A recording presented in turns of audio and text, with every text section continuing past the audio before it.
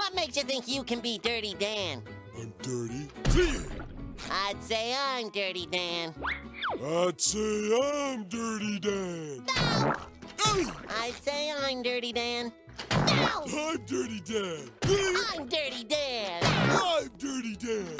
I'm Dirty Dan. No! I'm Dirty Dan. I'm Dirty Dan. No! I'm Dirty Dan. I'm Dirty Dan. I'm Dirty Dan. I'm Dirty Dan. Oh! I'm Dirty. Hi, I'm Bobby Skinner, and welcome to Talking Giants presented by DraftKings. Justin, I've been thinking about changing up the intro. And it honestly happened because of my whole golf incident, which we'll talk about at the very end of the episode. You know, we're going to stick to Giants stuff. We've got Danny Shelton and Dan Duggan, so it's the battle of the Dans. Great interview with Duggan, and the Shelton signing we'll talk about in a second. Justin, I'm thinking about changing the startup of the show. Like, hi, I'm Bobby Skinner, and welcome to Talking Giants with Justin Pennick, presented by DraftKings. Isn't that a reference to something? And I'm having Jackass. trouble. There we go. Hi, and welcome to Jackass. Right? Yeah, like, hi, I'm Johnny Knoxville, or whatever stunt they were doing. And maybe I'll do it episode. Hi, I'm Bobby Skinner. Welcome to Talking Giants. This is the Danny Shelton, but then people won't get it, and they'll be like, "This guy talks like a robot." Anyways, Justin, how are you? I'm good. Good. Put together a Stations of the Cross prayer service for my job today. I'm feeling holy. Very good. Very nice. Do you celebrate Easter? Nope. Man, Passover. I celebrated Passover on Saturday. Oh, happy Passover. Thank you. Not Jewish though. How about that? Well, look how freaking intriguing and interesting I am. Not really. No, it's by the book Bible. I get it. Yeah. Yep. Jesus was Jewish. He was a Jew. Next, all right. Let's get into Danny Shelton. But first, this episode was brought to you by four very important people. We got Manny Madrigal. We got Kevin McLaferty. Which is crazy. Which is almost seems like a fake last name, like Mick LaFlurry, LaFurfy. I know you. You're McMuffin. Dan Cavallo, which just reminds me of Dan Soleo, who's one of the dumbest people in the world. So I hope you're not like that, Dan. And then Emmett Dean, Jimmy Dean Sausage, Emmett Smith. Justin, who are these people? I had some breakfast sausage over the weekend. It was fantastic. Turkey sausage. I'm a big fan of the turkey bacon, turkey sausage, turkey whatever. Even turkey burger. I had some turkey sausage for dinner. That's another thing. I don't celebrate Easter, and I don't eat pork. How about that? We're just learning so much about and Bobby I'm not Skinner, a Jew. All right. Let's who are these people? They went to patreon.com/talkinggiants, and Bob, it's about to be the end of the month, so there's a good chance we may lose some Patreon subscribers. Pay your credit card bills, everyone. It's the end of the month. It's also tax season.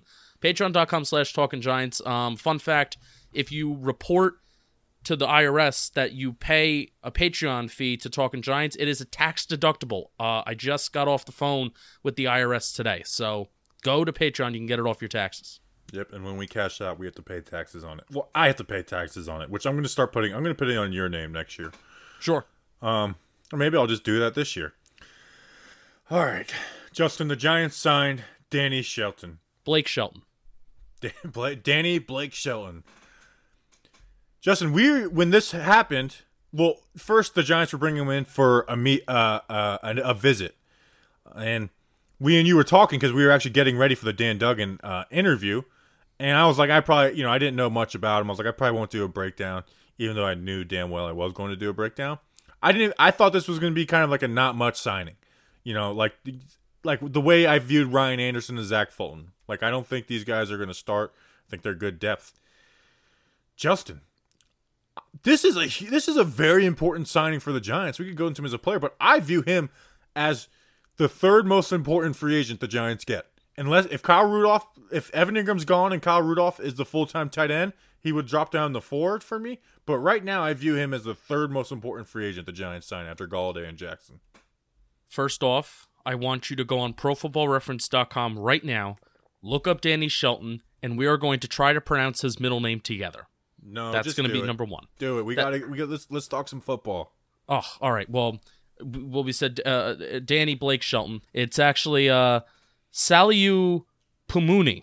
Salutations, Pumuni. Shelton. So I want everybody to do it right now, even if you're driving. I want you to look up Pro Football Reference Danny Shelton, pronounce his middle name, see if I got it right. And also, Bobby, we're not. I don't think any person wants to give themselves more work on purpose, but we're kind of like all in draft mode. I mean, the day that this episode comes out, it's 2 days before draft month. I'm pretty sure the 29th, the night that we're recording this, it is 1 month officially until the draft. So we're kind of like in draft mode. So I don't think you wanted to give yourself work on purpose. And if people have the critique of you of watching all your free agency breakdowns, oh, Bobby just likes every single free agent the Giants sign. That's not the case, because Bobby, you were dead set on saying today, this is not going to be anything of this is not going to be anything of significance. This is really going to be nothing. You found something significant. So that's how I know that the fact that you found something significant, and the fact that the Giants bring this guy in what is already a crowded interior defensive line room, it may not be as talented as last year because Dalvin Tomlinson's leaving, but it's still a crowded defensive line room. So the fact that they do make this move, it says a lot. Yeah, let's talk about him as a player, and then we'll talk about the situation with injuries, the connections. 2020, played 12 games, 37 tackles, a sack, 2 tackles for a loss. Played 44% of the snaps, but if you look at the games where he wasn't, where he didn't miss, and not just the season share, 59% of the snaps, which Dalvin Tomlinson played 60% of the snaps for the Giants in 2020. So the same exact amount. And he is the replacement to Dalvin Tomlinson.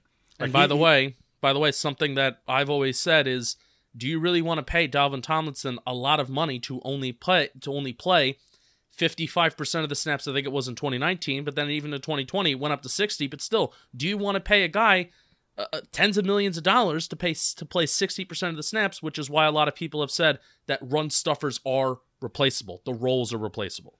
Yeah, the trade-off of the money that they're saving. Now, we don't know the contract for Shelton yet, but with all the other moves, you would assume that it's not a lot of money. Like, I don't think it's going to be the minimum, but I don't think it's going to be a lot.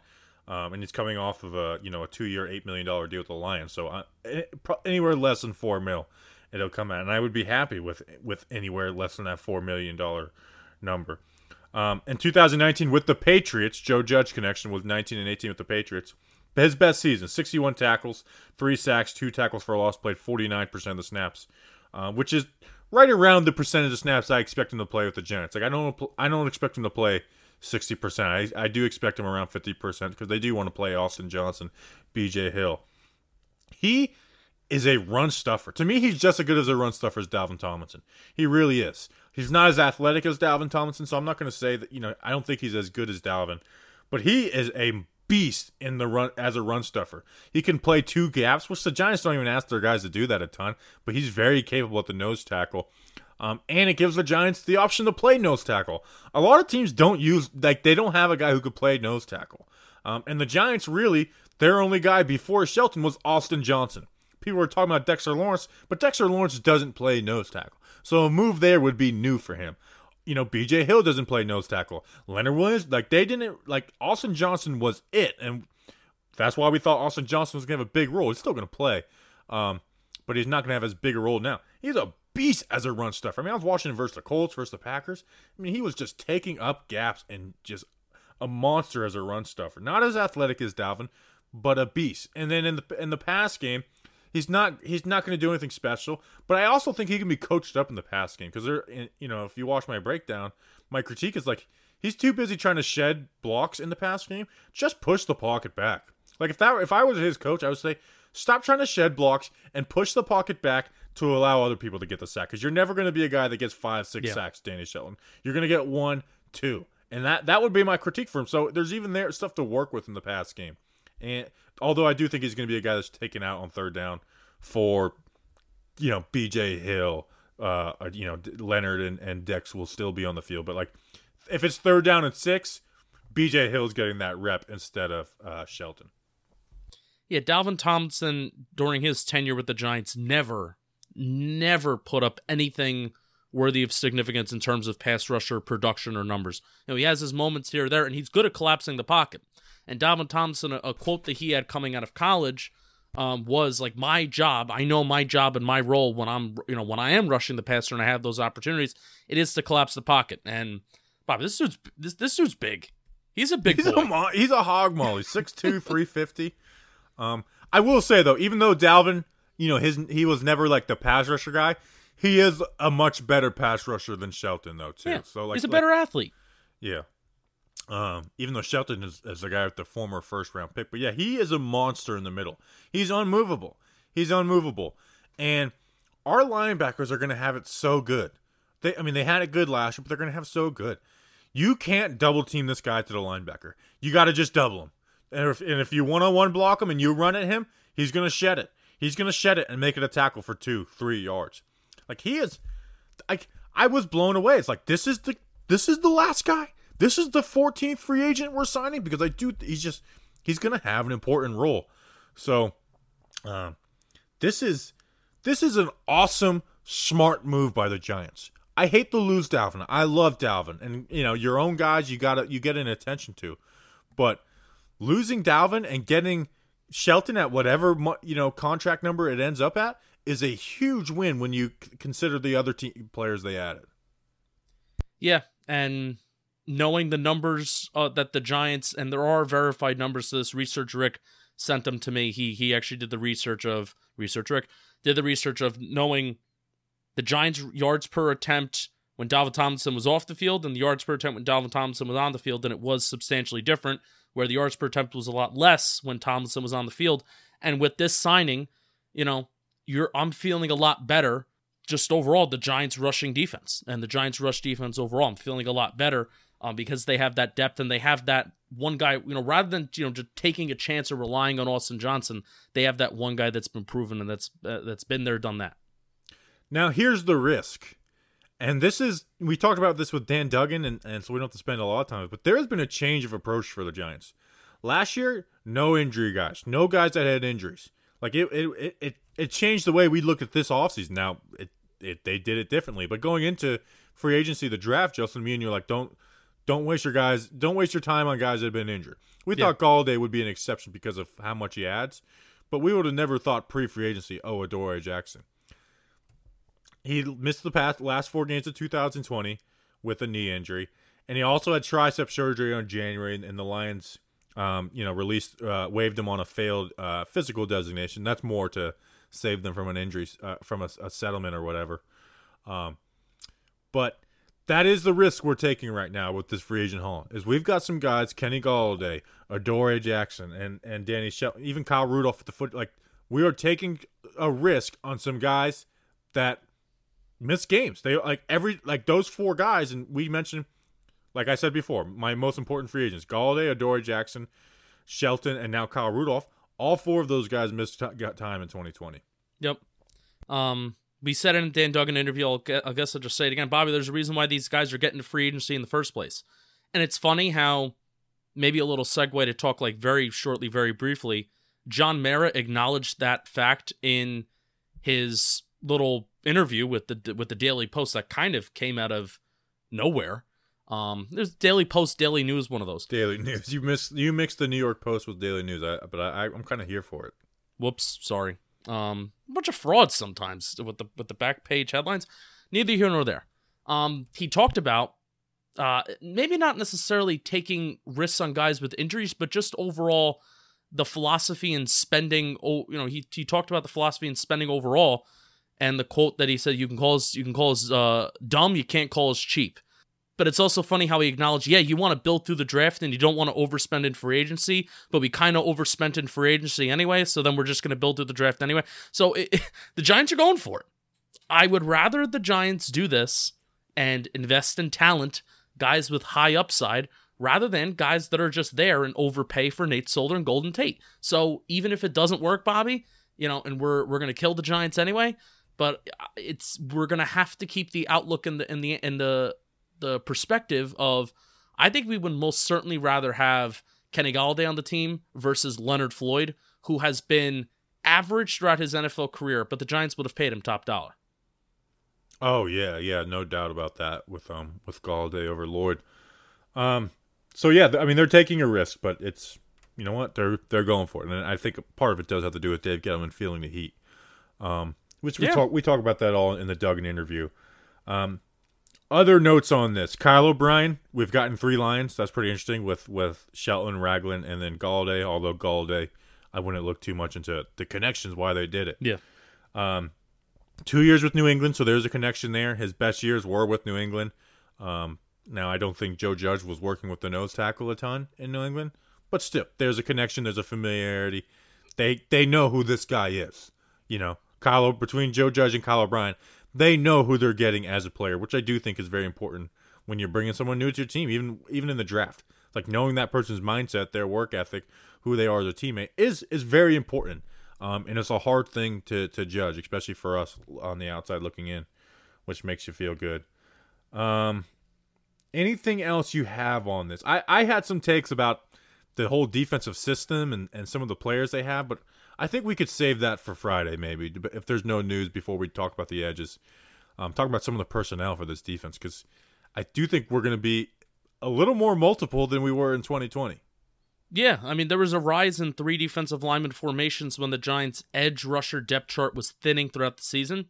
I think I actually mentioned that at last show, but then now it's even more of a prevalent conversation as the Giants stack up on interior defensive linemen and not adding edge pieces, which I don't think that's necessarily the Giants saying we want to ignore edge. I think it's just the Giants recognizing the edge market wasn't fantastic outside of the big names, and maybe even the draft, which we're going to talk about this on Friday because it's our first draft episode.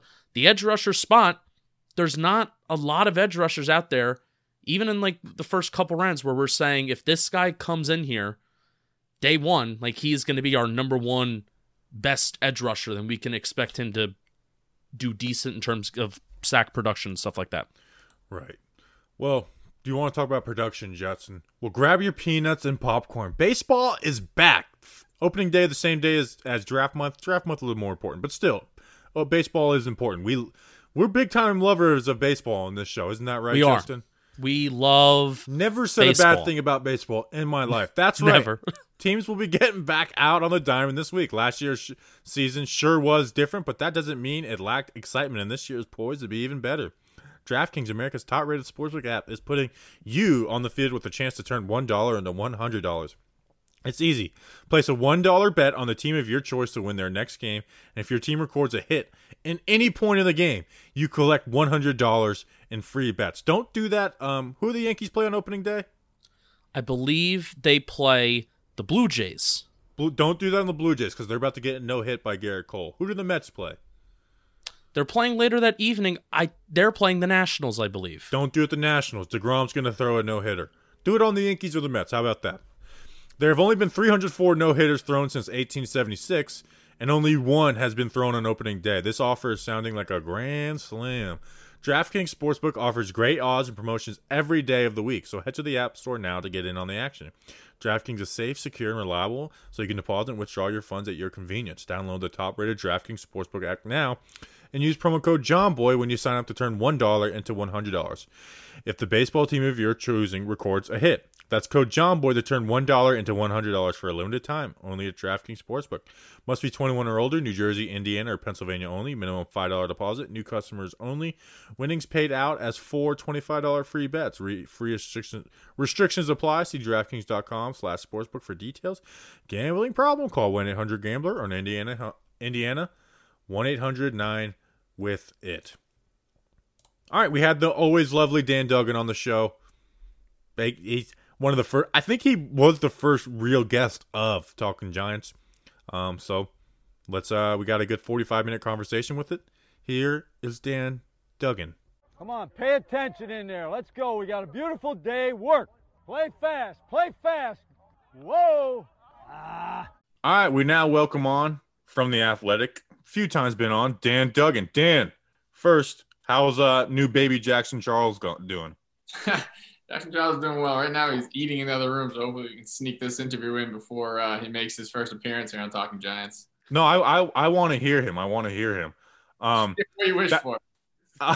We want to, I'll even put in the description, Jackson Charles' first podcast appearance. Before that, when Joe Judge made his joke about man coverage, did people like laugh? Like I felt bad for him because it was in the Zoom call, so he got no reaction. He like did his corny joke, and then it's just like, all right, and just moved, and that was the end of it. It is tough. It's funny you say that because we're all muted. You like have to be muted. So yeah, making a joke is really tough. It's like a sitcom without a laugh track. It's like you kind of need that laugh track. If you made that at the podium, people would have cracked up. But yeah, he definitely he made the joke. And then you can tell it's just awkward, like, all right, that's it. Yeah, he's like, all right, see you guys. I was cracking up with that. My family appreciated it, so yeah, that was cool.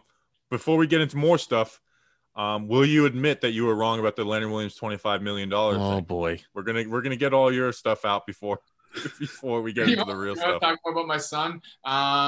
No, that's funny. I feel so vindicated, and people took that on Twitter and ran with it. Like, I'll go deep into it here. I miss having a podcast, so you guys are getting the full. I'm talking to an adult here, so you guys are getting the full fledged right now.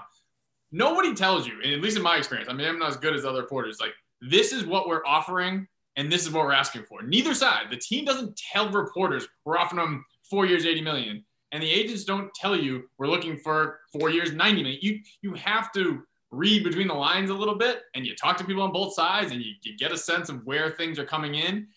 And I'd like to think I was sort of out in front and saying that this is way further apart than everyone's thinking. Everyone's thinking you slap the tag on them and you sign them for 4 years, $19 million, per, or 4 years, $20 million per. And I was saying that's not going to get it done. And you look at Leonard Williams' camp, they exercised their leverage to the fullest extent every step of the way. Like, he had a half a sack after getting traded here, but he knew they traded for me. They have to re-sign me. So I'm not going to take what they considered below market deal. Slap the tag on me, $16 million in my pocket, no problem. And I'm going to hit the market again when I'm 26. Obviously, it's a great year. More leverage. They're going to let me walk after making this controversial trade and having 10.5 sacks and I'm this indispensable part of the team. No, but we're not going to do any hometown discounts because give me the tag, $19.5 million in my pocket. I'll hit the market again at 27. And a guy who's had no injury history, has made a ton of money as a first-round pick, fifth-year option. He's just a unique case where he could afford to take, kind of bet on himself. And it just worked out for him every step of the way. So when it got down to everyone saying, oh, the tag is just a placeholder, like, okay, but it was not going to be as easy as a lot of people like making it to, come across and lead people to believe. So I put that out there, whereas I said closer to 25 than 20. So he signs for 21. What does that tell you? He wasn't asking for 21. This was like a painful negotiations. And finally, Mike Garafolo got people's attention and sort of, I don't know, maybe goosed the negotiations. I don't know, because he put out on that day that they finally agreed to the extension that there was frustration on the Giants side, that they were like, this guy's asking for too much. I think I listened to Mike on a podcast. He said 24 was the asking price. I mean, you have to be realistic. The Giants probably wanted to give him 19. It ended up at 21. Fair to assume Leonard's camp was looking 23, 24. That's just kind of, everyone's, negotiated to buy a car. Like people were like at my neck on that. Like, I never said he was asking for 25. I was just saying it was closer to 25. They were not looking at like Chris Jones as his comp. They were looking at like Joey Bosa and Khalil Mack and guys who play on the edge and set the market there. They knew they weren't going to get that, but they weren't just going to settle for, hey, you know what, 20 million, let's just make this easy. Because he got, not only did he get 20 million a year, that's a great contract for him.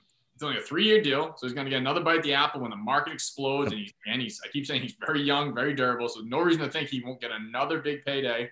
45 million guaranteed. I mean, that blows away guys who signed 4-year deals. I mean, he was getting pretty much equitable guarantee money as guys who signed longer. So it was a very favorable contract for him.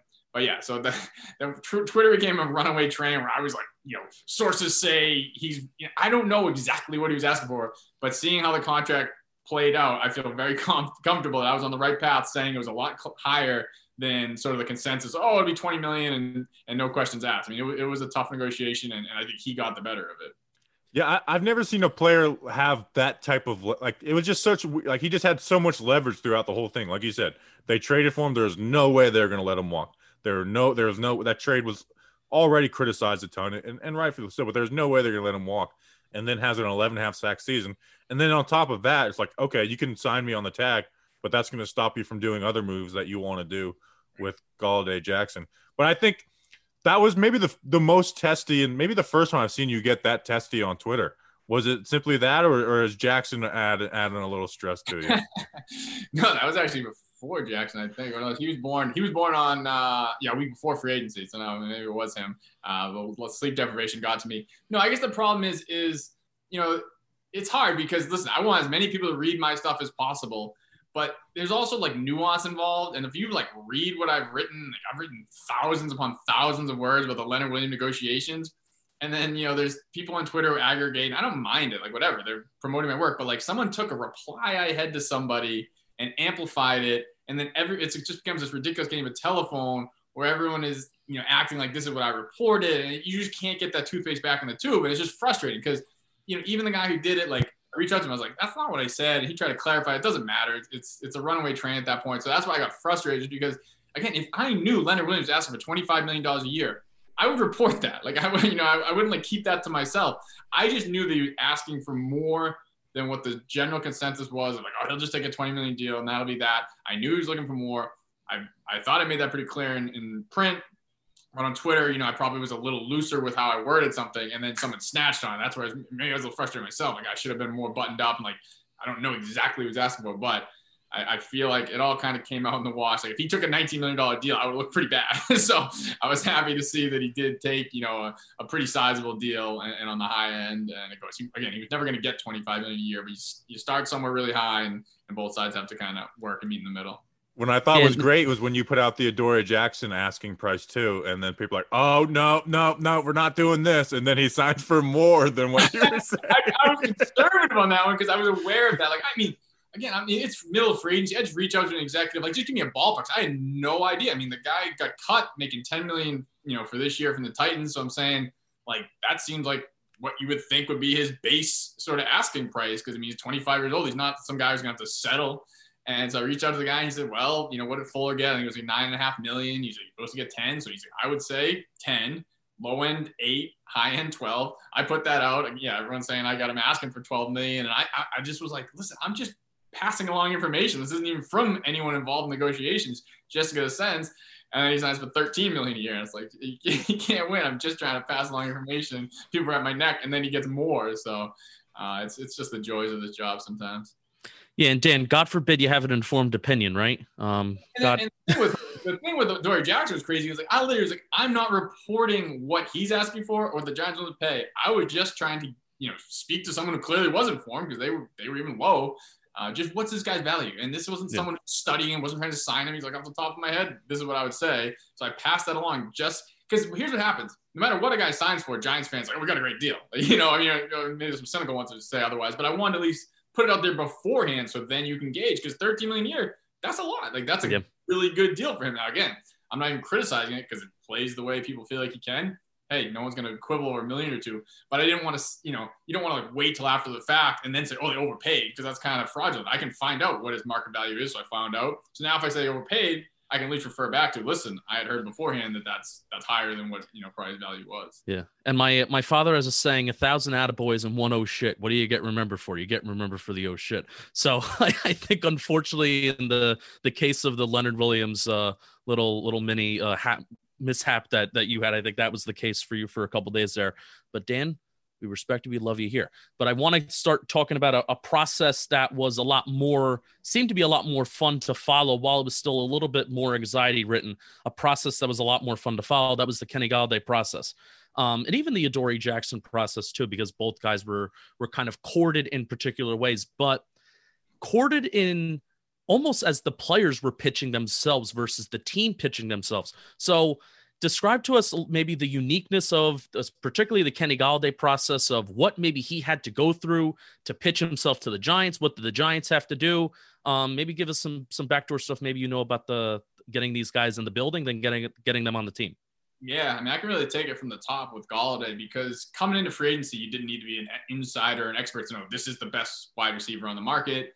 And I think most of us I knew the Giants would be interested. I also thought that Jacksonville or, some team, the Jets, some team that full of cap space would offer him, 4 years, $80 million on day one of free agency, and he's gone. And I just the Giants aren't going to be able to compete with that. I didn't think they would. And as it played out, it's funny. This is why it's so hard to report on free agency because I think I put a tweet out on like Tuesday night of free agency where people were saying, like, who are they going to get? They're going to get Golladay. And I checked with sources who I trust and who know what's going on. And they said, I doubt it. Like, I just don't think it's going to happen, because they assumed, like I did, that his market would be a lot stronger than it was.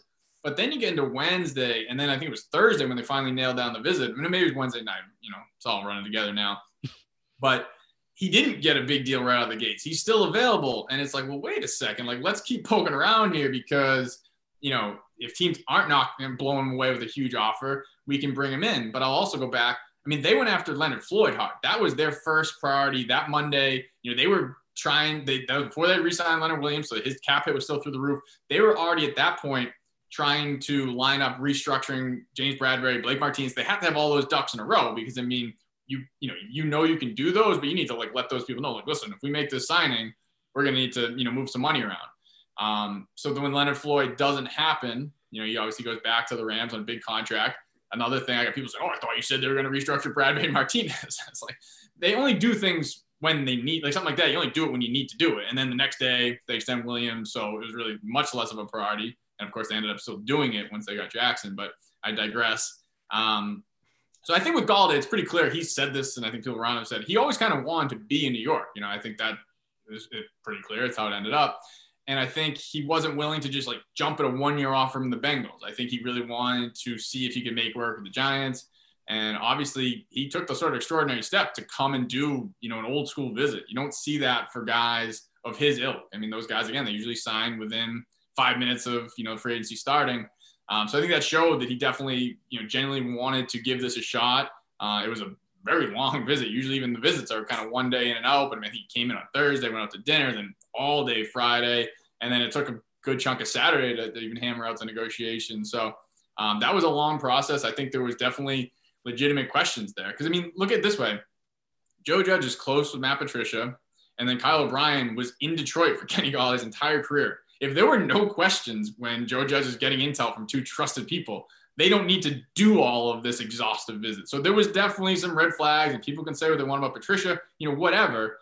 If one of Judge's, kind of trusted confidants is probably raising some concerns. And I don't want to put words in this, is going to get aggregated. I don't know what Matt Patricia said. I'm just saying, logically, if he was like, he is A1, he no problems, everything's going to be perfect, then you don't really need to dig that deep in a visit. But clearly they had questions. They wanted to check out the hip. They wanted to make sure that he was going to fit the, quote unquote culture. Obviously he did, because they gave him a $72 million contract. So if those questions remain, that would be a kind of a shaky investment. So clearly they got him in the building. They both sides felt comfortable with each other, but yeah, it's super unusual. I can't think of the last time a free agent of his caliber, went on a visit like that. I mean, it's usually something that's reserved for, we're seeing it now, guys lower on the totem pole. We're just trying to get a job, and they're willing to come in and take a physical and do all that stuff. You just don't see the A1 free agents doing that too often. This year, it was hard, looking going into free agency.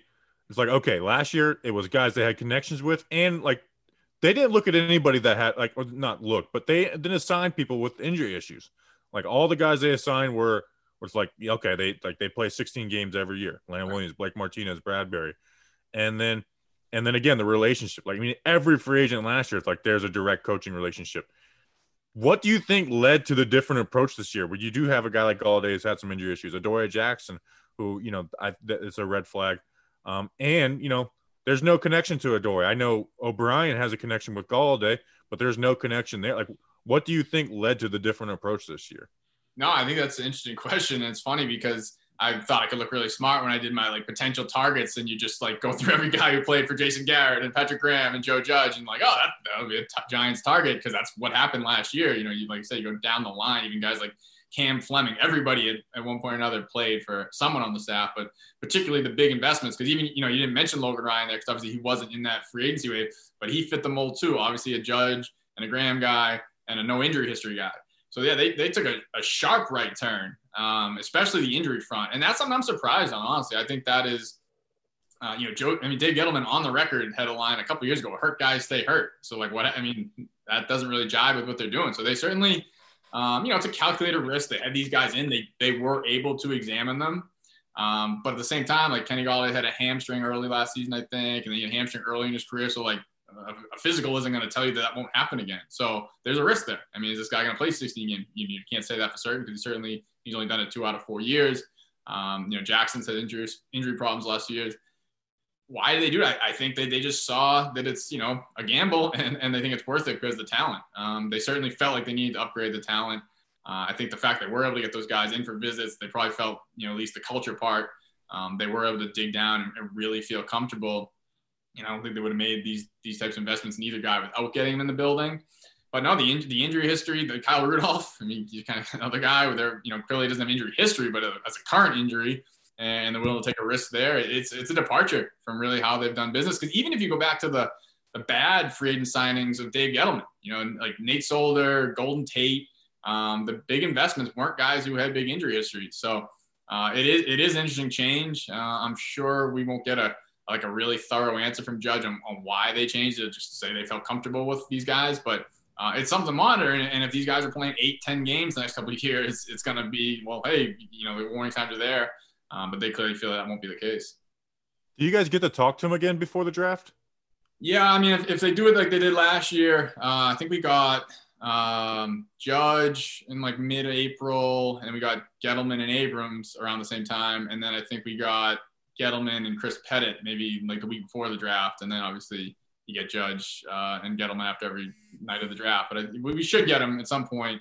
But he's not going to say like, okay, we took a wild risk. They certainly feel comfortable that these guys, will be able to stay healthy. They wouldn't have obviously made these investments otherwise. But it is a risk. You can't deny that. Yeah. John Mara had a fun quote. He did an interview with the Post. He had a fun quote. He's like, you can't call us cheap anymore. You can call us dumb, but you can't call us cheap. And really what it does come down to, I love how you compared it, because that's exactly how I did it in my brain of thinking about the differences in philosophies. Well, it's like, well, do you want the Giants to overpay for talent? And also there's a whole point of these guys are hitting the free agency market for a reason. The difference between an Allen Robinson and a Kenny Golladay is Allen Robinson plays 16 games, and, you want, Kenny Golladay is hitting the free agency market for a reason. So would you rather the Giants overpay for guys that play 16 games like Nate Solder or Golden Tate, or overpay for talent like Adoree Jackson and Kenny Golladay? But you mentioned Kyle Rudolph. There's two things I kind of want to go back to, whether it's Leonard Floyd, but we'll touch on Kyle Rudolph first. What, break us down that timeline that was the 24-hour chaos period before he actually put pen to paper. If you weren't on social media that often, you weren't seeing the updates. So break down that timeline to how he became a Giant too. Yeah, so that's what's funny, obviously, with free agency.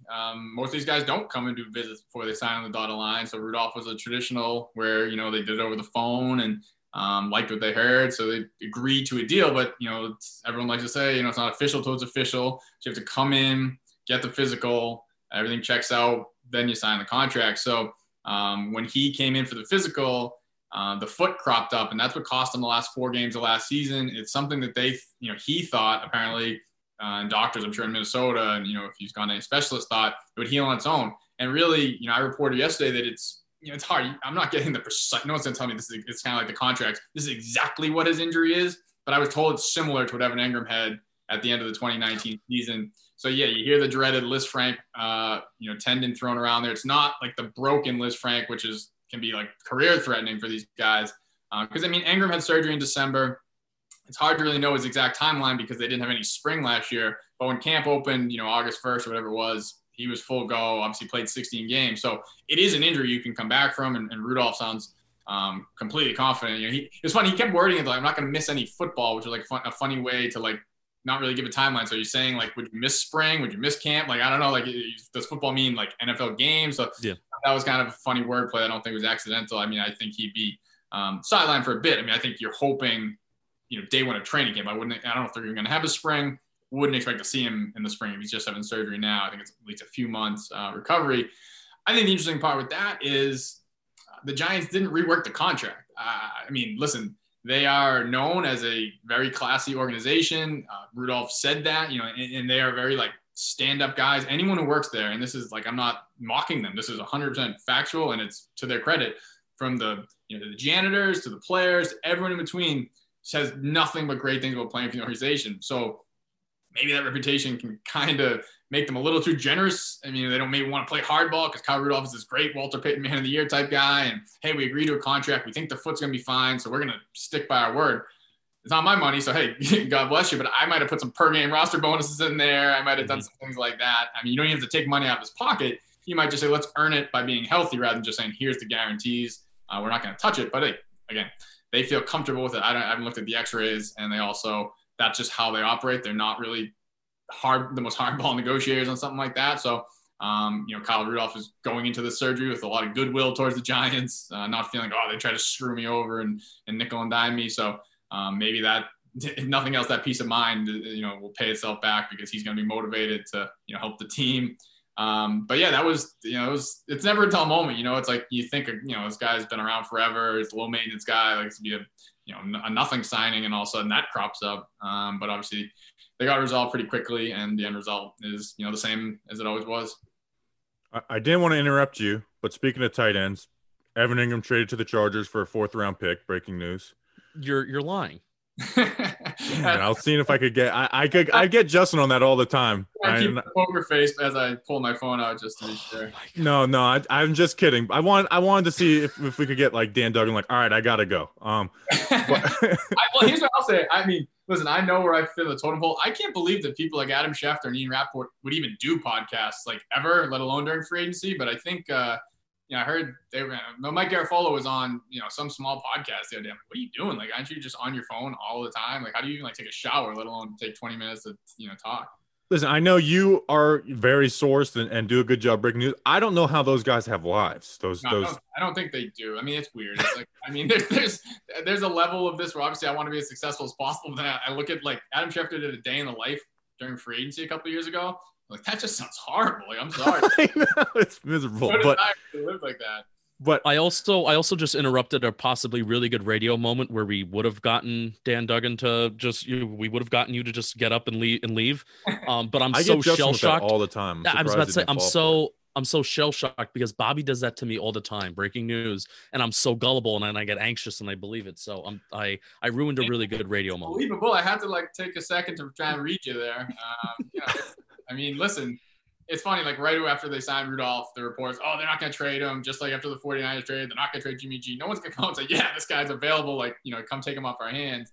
I think that they do want to keep him, but it opens up some options. I mean, they have 4 NFL tight ends right now. They're all going to play. I mean, I know Levine, Palullo, and Caden Smith are a little lower in the totem pole, but they have options now by adding a guy like Rudolph.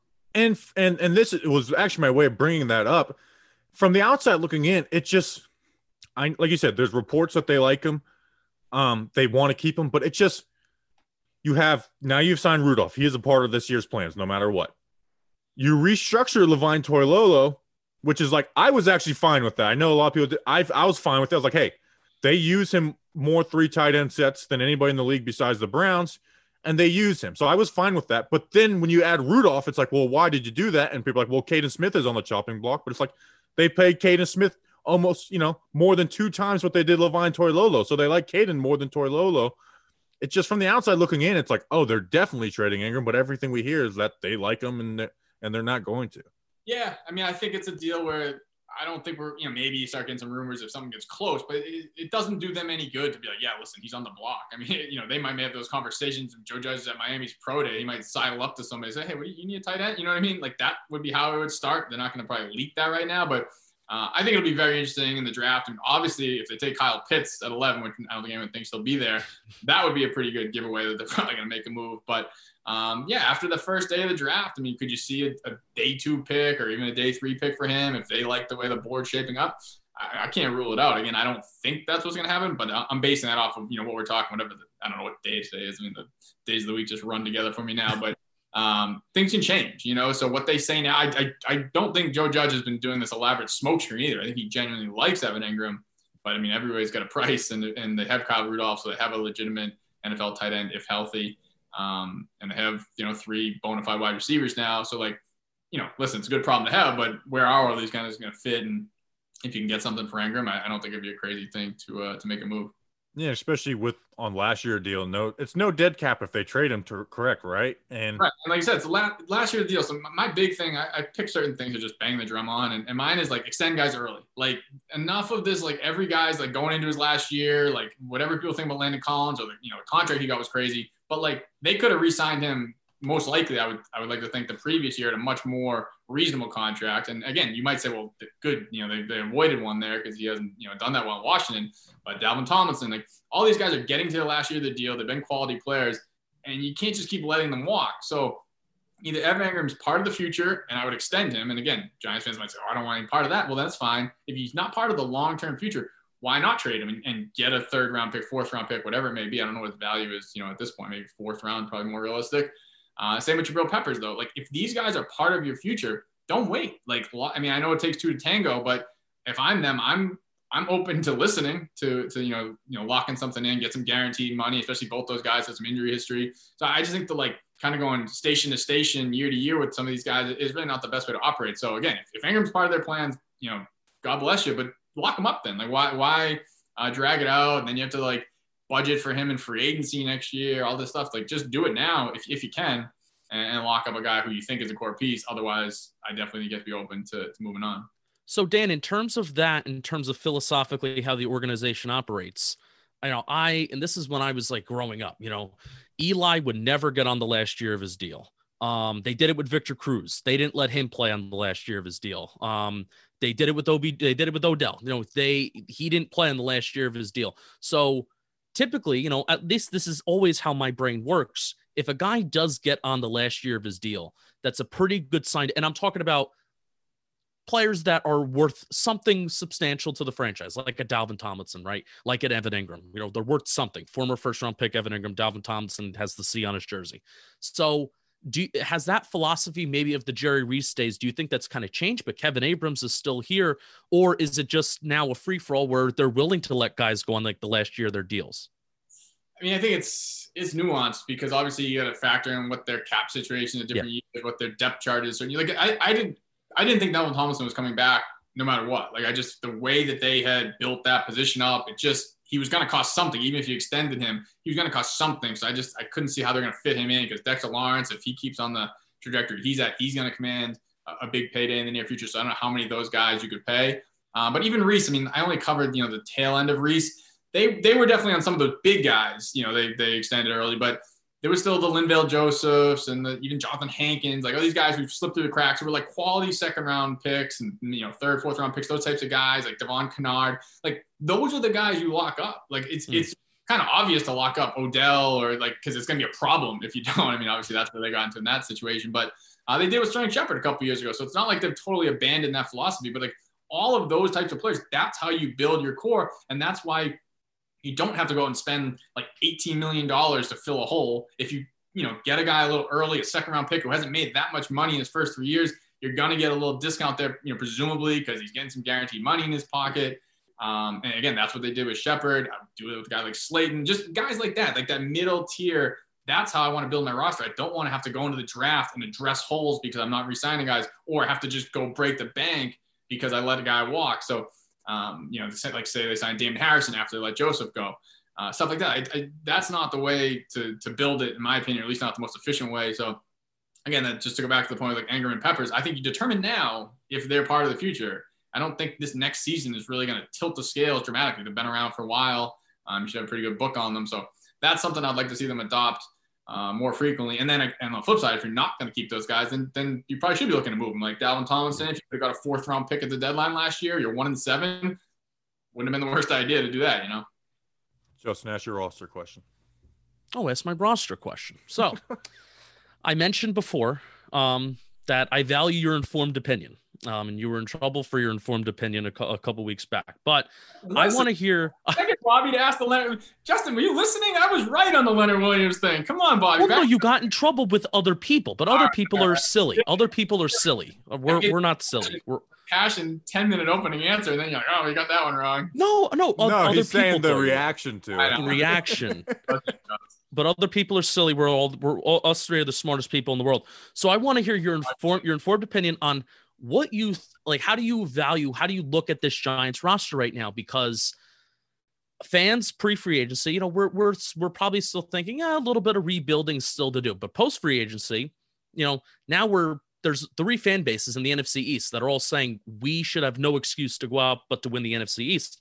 So Do you think that's a realistic expectations that Giants fans and that the Giants should have? How do you still evaluate this Giants roster? Yeah, I mean, absolutely. Because it's funny. If you would ask me, 2 weeks before free agency, I was checking on the people and I got the sort of, I don't know, like maybe we make one splash, but we're going to probably be conservative. It's a long-term thing. You've heard Joe Judge say that all the time. We got to keep the big picture in mind. We're not trying to do Band-Aids and quick fixes. Yeah, John Mara in the past has really lamented how 2016 was fool's gold.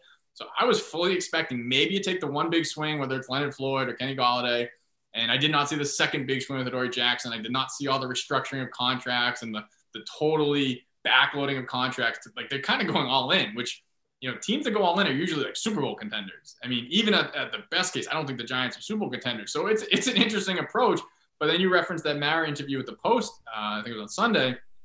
You kind of see where it's coming from. I mean, it was funny. He said, I'm not into playoff mandates, but basically they better make the playoffs. I mean, paraphrasing, but it was well, all right, you just paid $200 million in free agency. The playoffs aren't the expectation, John. When you're just gonna kick back and let's see how this thing goes. I mean, no, it's kind of time. If they had done the sort of slower build this offseason and more conservative, then I think you would have had a little more time. Now, granted, fans would have not been very patient with that approach, and they would have let their voices be heard. John Mara clearly wouldn't have been very patient, but if they had done that, you would have said, okay, let's get to 8-8, or I guess 9-8 with this 17-game schedule nonsense. But and you would have said, okay, you're still taking steps. I mean, they hit the accelerator on the rebuild. I mean, if they're not a 10 God, I hate the new records thing. If they're not an 11-6 team and really contending this year, I think that's going to be a problem because again, they put a lot of their eggs in the basket of this offseason, making big signings, tying up a lot of future cap. And I know everyone's expecting the cap to go through the roof. I don't know that it goes through the roof next year. So I think they're going to be somewhat limited next offseason. I mean, again, we know they can always make things work. They don't want to be a team that ends up like the Saints and, totally get hamstrung by the cap. So, I think the expectations totally changed. I think it is realistic because, again, you look at the divisions and there's no, world beaters in their division. If you looked at some of their biggest holes, wide receiver was certainly one of them. They got the best one available. Cornerback number 2 was certainly one of them. They got, the best cornerback 2 they certainly could have got. They paid him borderline cornerback 1 money, so he better be the best cornerback 2. They re-signed Leonard Williams. They have the draft to, potentially, maybe address edge or whatever else you think the big needs are. If this team is 7 and God, I hate the rec 7 and 10. I know, I hate it too. It's just gonna ruin it. Nice even numbers. But if they're 7 and 10 or something, I mean 8 and 9, that's gonna be a big disappointment. And the owner is basically on record already saying that. He wants to see some progress. And again, he'd always tap dance. He doesn't want to say they need to make the playoffs or else. But I mean, are you kidding me? If they go 7 and 10, is Dave Gettleman back for another year? No chance. I mean, they need to make some serious progress and tangible progress, not, with the culture. And no, they need to win games, period, point blank. Yeah, there's no possible way with Gettleman because, I mean, like you said, the defense, ready to roll. You filled cornerback 2. I'd say outside linebacker is still the weakest spot on the team. Sure. But with everything else around that, you can live with that. And then, on the offense, which I'm going to ask about the offensive line, a lot rides on Jones, and that's the guy that Gettleman drafted. So if he, takes that step forward, it looks and make the playoffs, looks really good on him. If the opposite happens, it looks really bad on him. But I will say, offensive line and outside linebacker seem to be the two, quote unquote holes. Offensive line much more important. They got guys they like in Gates and Thomas. I think everyone feels confident about those two going into 2021. Even if Thomas struggles a little bit, I think people feel good about him. The rest is a big question mark, though. The tackle one, I think that we'll know better about that one after the draft. But guard, before we get into how they play that, what happened with Will Hernandez? Because, obviously the COVID, he got benched for COVID, not due to his play. But then they do the rotation. But week 17, they didn't play a single snap. There's so many conspiracy theories because we haven't heard anything. And from the out, they evaluate their roster a lot better than, myself or other people. But it seems like myself and everybody who watches this says Hernandez is better. What happened to Will Hernandez? Yeah, well, I think your point on week 17 is telling because, again, they want to talk about, we were rotating, which was always Judge would always say that we weren't watching the games. One guy's playing 45 snaps, one guy's playing 15. That's technically is a rotation, but it wasn't we view them equally. Why does one guy always start and finish and play most of the series? So clearly they had Lemieux ahead of Hernandez, and like I said, didn't play in week 17. Didn't play Matt Parrott in week 17 either. a guy who they're high on, but when they needed to win, to get into the playoffs, they went with obviously who they thought their best 5 were, and Hernandez and Parrott weren't among them. With Hernandez, yeah, it's hard to get a really direct answer, especially with COVID, because knock on wood, I haven't had it. I don't know how it affects people. It affects everyone differently. He's a big guy. You hear different things with that. But I think that definitely it knocked him back.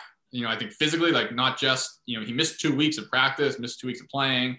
I think it did have some impact. I think it was, had to knock some rust off to get back. But I also think they liked what they saw, when Shane Lemieux went in there. Now, I know you do your O-line breakdowns, and I don't know if you liked as much as what they did, but I think they just feel like he fit better what they wanted. You always have to keep this in mind. And whenever you're talking about regime turnover, Will Hernandez was not a Joe Judge guy. Shane Lemieux was. Coaches, they have their favorite sons. This is the guy we scouted. We drafted this guy because we probably didn't like Will Hernandez that much. I mean, that all is a factor, as much as we want to think it's professional sports and everything is a meritocracy.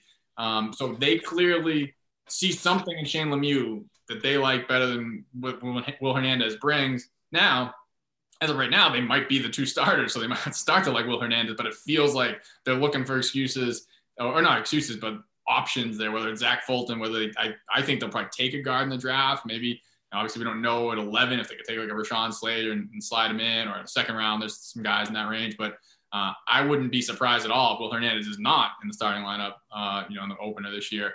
But as of right now, I think he's definitely in the mix, but it just feels like, the COVID, I don't want to say it was an excuse, but once they got him out of the lineup, they were certainly not eager to get him back in there. Yeah, it's I've tried to figure it out, and it's is it all field? But it's you can't speculate on that type of stuff. And I haven't heard anything along those lines either. He's a lunch pail guy. I don't think he's any problem. Yeah. I mean, maybe they don't like his Almost Friday Instagram post, but I love those. So, okay. So you mentioned taking a guard, and you put out a mock draft today, and you had Landon Dickerson in the second round, who's a guy I love. But I was like, Giants aren't going to touch him because of the injury issues. Do you think that mindset we talked about earlier is going to change the way they look at the draft a little bit too? Well, I mean, it changed the way I looked at it. I'll say that much, because I can't sit and say, the Giants won't touch a guy with injury red flags, because they just spent, $100 million on 2 guys with injury issues. And then also you look at even Dalvin Tomlinson. That's a guy who tore each ACL before he got to the NFL. It didn't stop the Giants from taking the second round. Now I know Judge and Gettleman weren't here, but the same ownership, just a lot of the same face in the front office, same medical team cleared him to be a second round pick. So Dickerson feels like a guy who fits what the Giants want. Alabama guy, produced at SEC school. I think he would be pro ready, but certainly he's coming off a torn ACL, has had a ton of injuries in his past. That would be a red flag. I mean, listen, when you're doing a 7-round mock draft, I don't have as much information as my disposal as Chris Pettit and, all the people that are going to be in their war room. So you're just trying to give an idea of guys, in that range. I think Wyatt Davis won a few picks before in the mock draft. I did. Maybe he's an option. I just think that just seems like a spot. We knew in 2018, after the first round was over, Will Hernandez was screaming out, that's who they're going to take if he's there. And we're doing this, a month out, no idea how the board is going to shake out. But just right now, it looks like that's a pretty good spot for them to probably target a guard, especially if we're talking if they don't think Hernandez is the guy, and he's in the last year of his contract anyways. It seems like that's a pretty good spot to target a guard. So whether it's Dickerson or somebody else, I just felt like that's where I wanted to kind of target for them in that spot. Right. So we'll finish it off. Something that we kind of didn't hear much about. One, why did they go after Kyle O'Brien and quickly? I mean, he was fired, and it was I think it was the next day he was there. And what is he adding to them? Because it kind of seems like they made up a new role for him. Do you have any insight on what the Kyle O'Brien's going to bring to the Giants? Yeah, I mean, I've done a little bit of poking around on that. I mean, it hasn't obviously been the preeminent storyline with this team, because since he came along, it was kind of right into free agency. Now, he wasn't in New England with Judge. So, I mean, there's just, Judge has kind of that whole New England tree has a lot of branches throughout the league. So I think they're mutual friends, and, he met him through, Bob Quinn and Patricia, I'm sure, over the years. So, I mean, when you first look at it, that must be a guy Judge brought in. I'm sure he had a voice in it, but Kyle O'Brien's also been around the NFL for a long time. So I think other people, within the organization, had relationships, working relationships with them. So yeah, I mean, as far as I understand right now, like you said, they did kind of make up a title for him. It's very vague. Title was like senior football executive or something really generic. Doesn't really lend any insight into what his role will be. I'm told he's working mostly on the college side, but we'll see how that kind of changes. I mean, that's sort of what they probably felt like they needed at this point. The free agency stuff was sort of put to bed by the time he came on board. I'm sure they, tapped into him a little bit there. I think he's more focused on the draft, and then we'll see how his role evolves. I mean, obviously, I think you can look at it and say, is that Dave Gettleman's successor? Would make some sense just based on his track record. I mean, he's a guy who I think openly has said that he wanted the Giants job when Gettleman got it. Was certainly been angling to, he's been kind of the number 2 guy at different spots, angling to make the leap to be the head guy. Getting a little ahead of ourselves there, but that's just kind of logical thought connecting. If things work out a certain way, not a stretch to think that, that could be his eventual role. All right. I said that was the last question, but I'll finish off with this. Is your 3-point shot still as good as it was in high school? Or did you just share your best game? Because I that's something I would do. Like, hey, I scored 25 in this game, but I averaged 11 during the season. Yeah, I mean, I wasn't sharing the game. I was like 1 for 7 from 3. But no, listen, between COVID and having 2 kids under 3, the basketball game is quite rusty. So hoping to get vaccinated here sometime soon, get on the court. That'll be my 2-hour respite per week that I can try and knock some of this rust off. But no, it's certainly not looking like it was back in that clip you're referencing on Twitter. All good. If it and I figured out why you're D Duggan 21 on Twitter. That's where you could go follow him. Dan, it's a pleasure as always. Thanks for coming on, man. Yeah, if nothing else, thanks for letting me clear up the Leonard Williams fiasco. No, I knew you'd want to, like you said, you don't have the podcast anymore. I knew you'd want to get on the microphone. So we wanted to bust your balls a little bit about that because it like I said, I don't see you get flustered at all. And that was the first time. It's like Dan's annoyed at Twitter like I've never seen him before. So it was fun to see. All right, Dan, appreciate it. Thanks, guys. No holds barred. He took me in the low post and won, but I think we had on the varsity. All right. Thank you, Dan Duggan, for coming on the show. Make sure to go give him a follow. Subscribe to The Athletic. Justin, do we have anything we got to close out on? Seeing Joe Judge and Bill Belichick at the Miami Pro Day was pretty cool. I mean, that was just a great photo op for the two of them. Micah Parsons reposted something from the Giants Instagram page saying that who's going to get drafted to what. So, yeah, sure. That means we're going to draft him, just like we're going to draft Dwayne Haskins because he kept on posting stuff in Giants gear. And we were going to trade for Yannick Ngakoue because he kept on putting pictures up of Lawrence Taylor. So that's a done deal. Hablando Gigantes went very well. Thank you very much for those who supported that. They went awesome. They literally got to talk about 2 trades in the draft live on air, which was fun. I was very happy for them. And I fought the entire golf community. Oh, and that. That was fun. We were not going to go. That was so funny. The people getting mad. That fantasy football, Lindsay or whatever. I think it's Linda. Linda. She's all right. Linda sounds like a name. I have ice in my mouth. It's like it's a Karen. Linda name. sounds. No offense to you know what sucks if your name's Karen and you're like a fun person. You ever think about that? It's like, oh, well, I'm going to hear this joke forever. Linda sounds like a person who would get upset by a golf joke. Yeah. And people acted like I kicked a puppy. Like they acted like that joke was like I walked around a corner and like scared a toddler. The joke was Bobby Skinner was on a highway, which who puts a golf course Well, by it wasn't highway? on a highway. It was just on a regular street. On a regular road or something like that. So I mean, I guess every road in Florida is a highway since nobody's ever on the road. So he's driving by the golf course and he honks the horn as soon as the guy's probably in his backswing, and the guy got upset. And Bobby Skinner was laughing. It was a very funny video. He was laughing his ass off. It was a great video. I watched it probably 22 times. And I laughed each time. It was a funny video, and then just golf people were acted like I was it was disgust. Like they had disgust in that. It's that was funny. Like even if yeah, was it a dick move? Yeah, but it was still very funny. And then Liam Sheehan, I mean, maybe listen, this is a high bar, but I think it might have been the best listener content ever with him throwing the golf club and saying, "You ever thought I'd play? You thought I'd play this sport?" I really do. Like I was like Liam Sheehan, who's already a patron. I was like, "Send me your address again. I'm sending you stickers like that." Yep. That I really do think that was the best listener content we've ever had ever. Like that was it. I died laughing watching that like 20 times. Like laughing so hard that I like went into a coughing fit. It was great. This is my reply to Linda in terms of how she imagine thinking this is funny. So I said, Linda, you're so right. I'm not sure how that poor man is ever going to get over that traumatic event. I wish there were violins playing behind me. I'm praying for him and his family. I hope he has the strength and courage to pick up his golf clubs someday after the horror he had to experience today. The way people reacted, that sounds like an appropriate response. Yes. Like, that sounds like an appropriate response, the way people got mad at that.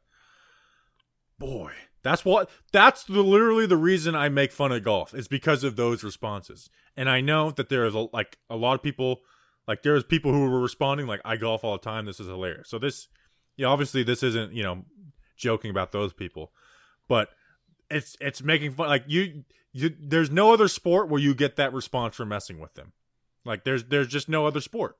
Even bowling, you could scream in someone's backswing or whatever. Oh, you got it. Yeah, you got to focus up in bowling. Like you'll never get that response for any other sport for something so innocent as honking their horn on a Sunday morning out of like a golf course where it's $20 to golf 18 holes.